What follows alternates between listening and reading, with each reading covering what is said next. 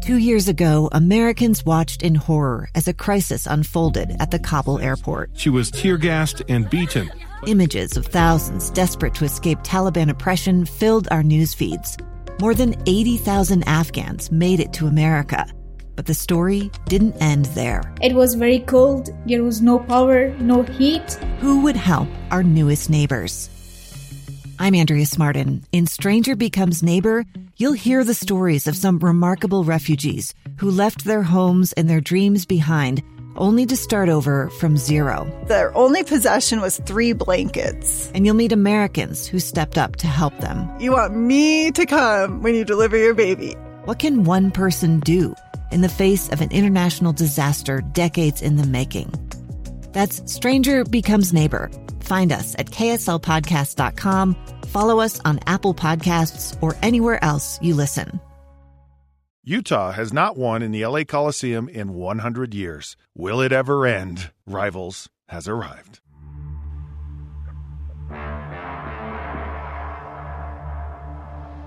All right, welcome to another episode of Rivals. Scott Mitchell, Jason Buck. That's right, the Utah Utes play the USC Trojans Friday night in the LA Coliseum. Utah is ranked 10th in the country.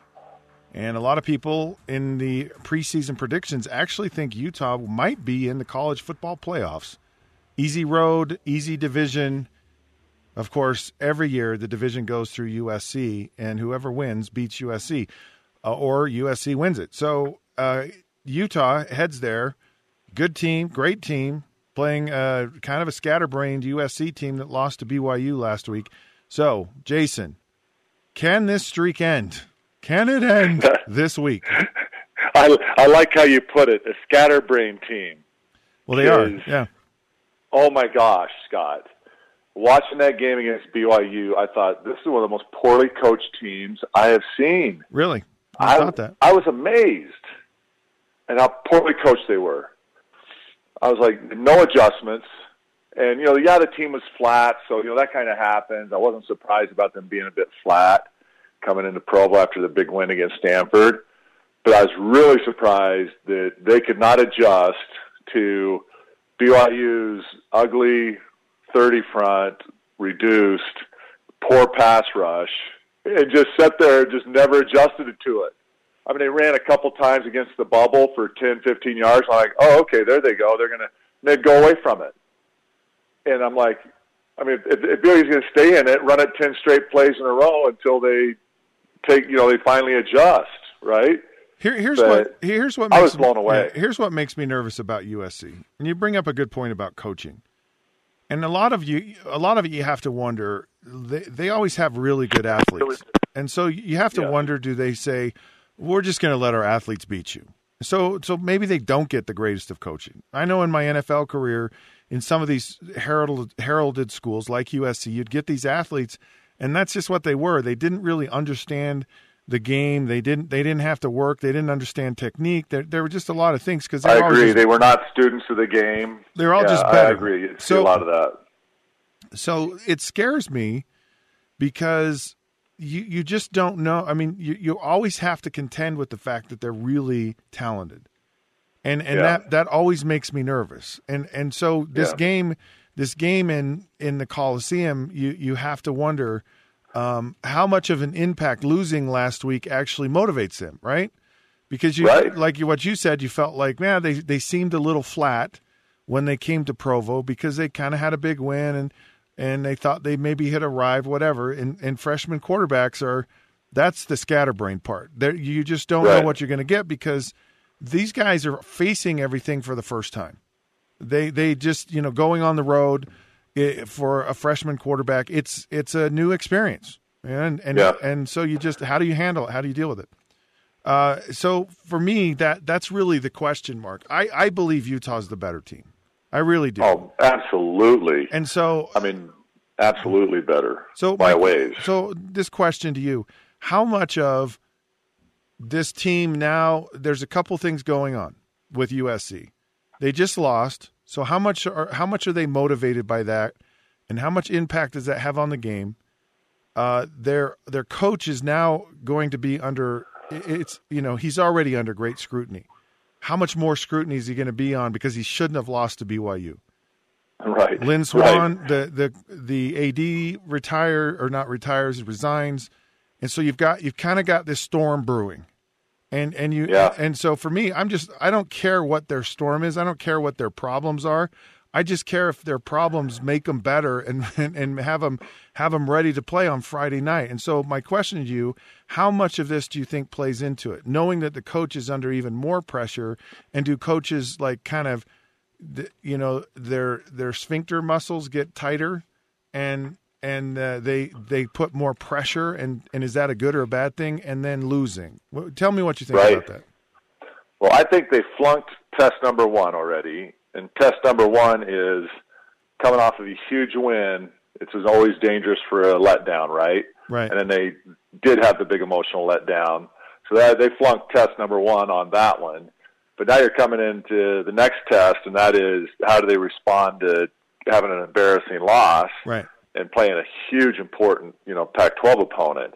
This is the biggest game for Utah. I mean, this is the biggest game in the Pac-12 for Utah. Period. If they're going to win the South, they got to win this game this week, bar none. It's the most important game, and they're a much better team. I mean, they handled BYU much better. They coached it better. They attacked it the way they should have, on that soft front BYU likes to run. And we're a much better managed team, and they showed better physicality. So, USC, no question. I would expect them to come out better and stronger than they did against BYU because, one, they're embarrassed. You always come out and play better after you've been embarrassed. Right. The coaches, right, like you said, their sphincter muscles are all tightened up, and they're thinking about getting fired. And somebody's going to get fired. But is that a good or bad thing, though? Well, it can be bad. You and I have both been in that situation where the coaches come in the meeting rooms and they're just abusing players. Right. Some coaches handle it. Others come in and just literally abuse the players verbally, right? And threaten them with everything they can possibly threaten them with, and it's not a good environment. It feels like USC's kind of on the verge of losing everything. It's just a real volatile situation right now. And so it's almost like the minute something goes bad in this game for USC, it could just really snowball quickly. It could get really ugly, or it could go the other way, and they could just really galvanize themselves. But it just feels to me like Clay Helton has been galvanizing himself for 10 years. He's just, and it's almost like I'm over this. It's too tiring for me. I'm not sure that I want to put up with the emotional stress and abuse that I have to go through every single week and every single year here at USC. So I wouldn't be surprised if if the slightest thing that didn't go right for USC really snowballed into a big thing for Utah. Exactly. And I think that's the key to this. Utah comes out. Well, hang on. We're gonna get into what Utah needs to do to win here in just a minute. I just want to know, can they win? Yes.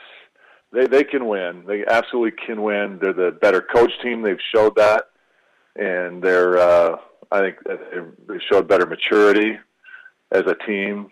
And I think they're You know how a year ago, Jason, where you were at the Northern Illinois game and you just go, "Oh my goodness," and yet Utah's got a ways to go. And yet this year, Northern Illinois, different game, and then they played Weber State at the first game of the year, and you just go, "Oh my goodness," it's just sluggish and not good. And this year, the non-conference games have been literally flawless. Really, I mean. Yeah. Been very clean. There's been few mistakes. There's been some adjustments that have been made, and guess what? They've been made, and the players have responded to that. Some of the linebackers fitting in the right spots in the run game, and the secondary kind of cleaning up some of their coverage issues and communication. And you've seen it, and it's happened. And I just watched this team. It just, you as a fan, you don't want to get too excited, but what you've seen, you go, this team's ready to play and it's ready to win. All right, we're going to take a break, and when we come back, we're going to talk about what needs to happen for Utah in order to win for the first time in over 100 years in the LA Coliseum.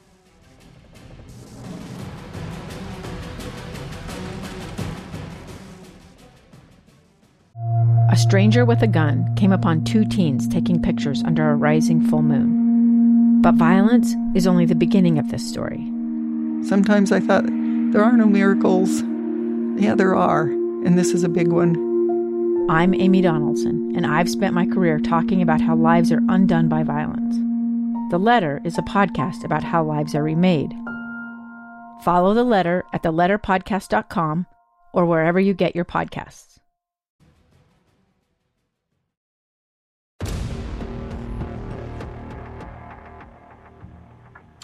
Okay, welcome back.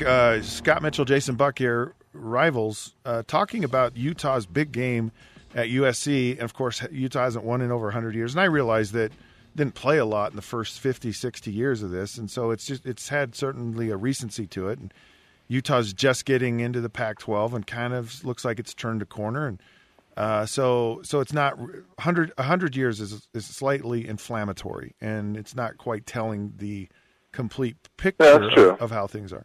But what do you think has to happen in this game in order for Utah to win? Any question that Utah is the better team going into this game. I mean, it's always tough to go on the road. You probably give them 7, just have that home field advantage. Right.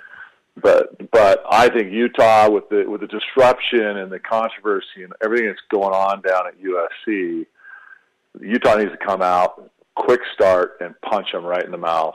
And I think if they can come out and just really punch USC in the mouth early, the game will be over early, and I think USC will fold up based on everything that's going on.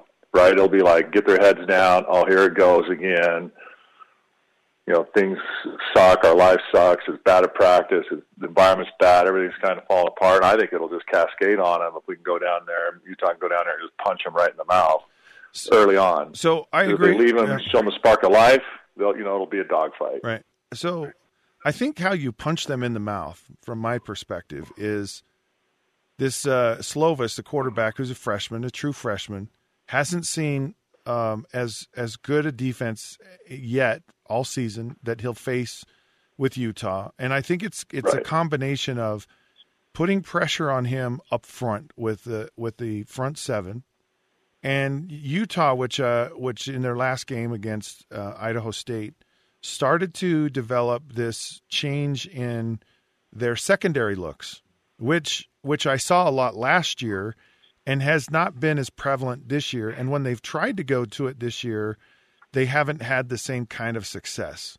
They've kind of been out of position. But this last week against Idaho State, they really dialed it in and got it right. And so giving these different looks in the secondary and putting the pressure on this Jaden Slovis is that's the key, because a freshman quarterback's just not going to be able to handle all that and have consistent success. But if you he doesn't want to run the ball, right? No, USC, they're not going to run the ball against Utah, right? They're not going to run the ball. They don't want to, but they don't want to run the ball either. No, he's not a running threat. He's not.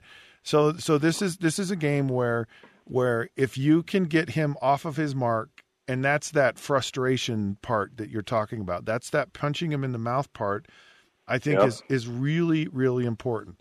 And here's another thing I think is important in this game. I really do. And that is, you talk about Utah being a mature team, and they are a mature team. USC is going to make plays. They're going to make plays on them. They're good. This is a Pac-12 game. This is a good football team. And Utah to this point, has pretty much been in control. I mean, it was close with BYU, but all of these games they've pretty much owned and been in control in. And so how do you handle when the other team makes a play? Whether it's a touchdown, it's a big play, it's whatever. Utah hasn't thrown an interception in all 3 of its games, hasn't had a sack in any of its first 3 games. Tyler Huntley awesome. is like he's in the top 5 rated quarterbacks in the country, playing very well. So you're going to see a lot better pressure from USC than you did Idaho State. Of course. So, but exactly. Yeah. So how do you handle that when something bad happen? Because it's easy when things are good, but you're going to have to respond in this game when things don't go good. And that to me is one of the keys to winning this game. It's like, okay, they scored, we got to come back, we got to answer right now, we got to score. Or they scored on our defense has got to tighten it up. You got to shut them down. But it's answering when the other team has success, and I think it's an important thing that needs to happen for Utah. And it absolutely is, and that goes back to the preseason conversation you and I had about the determining factor in Utah is going to be that sign of internal leadership, right, and maturity. Question. And now's the time in these situations you're talking about is when it's really going to be able to show, and we're going to be able to make that call, right? If they're going to answer the call right now, show that maturity, show that leadership, respond to adversity when they're punched in the mouth, how they're going to respond to it, and you're going to see right there. You're going to get an idea if we're that team that goes to the Final Four, right?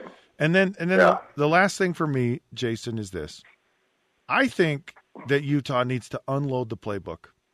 I think they need to come out and just, when you talk about punch them in the mouth, so I gave you the defensive punch them in the mouth, and here's the offensive one. And I know they'll run the ball with Zach Moss. I get it, but they've got some talent, and they have some explosion on the outside. And they have a quarterback that can throw the ball down the field and get the ball to these people. Utah needs to open up the playbook and just give it to them with both barrels. Just let it fly on them. The entire football game, because Utah's been very efficient, but you can tell there's so much more in the playbook, and there's so many more of these players on this team that can really make things happen that just haven't even gotten unfolded yet. I mean, Britton Covey is a guy. Jalen Dixon is another guy. This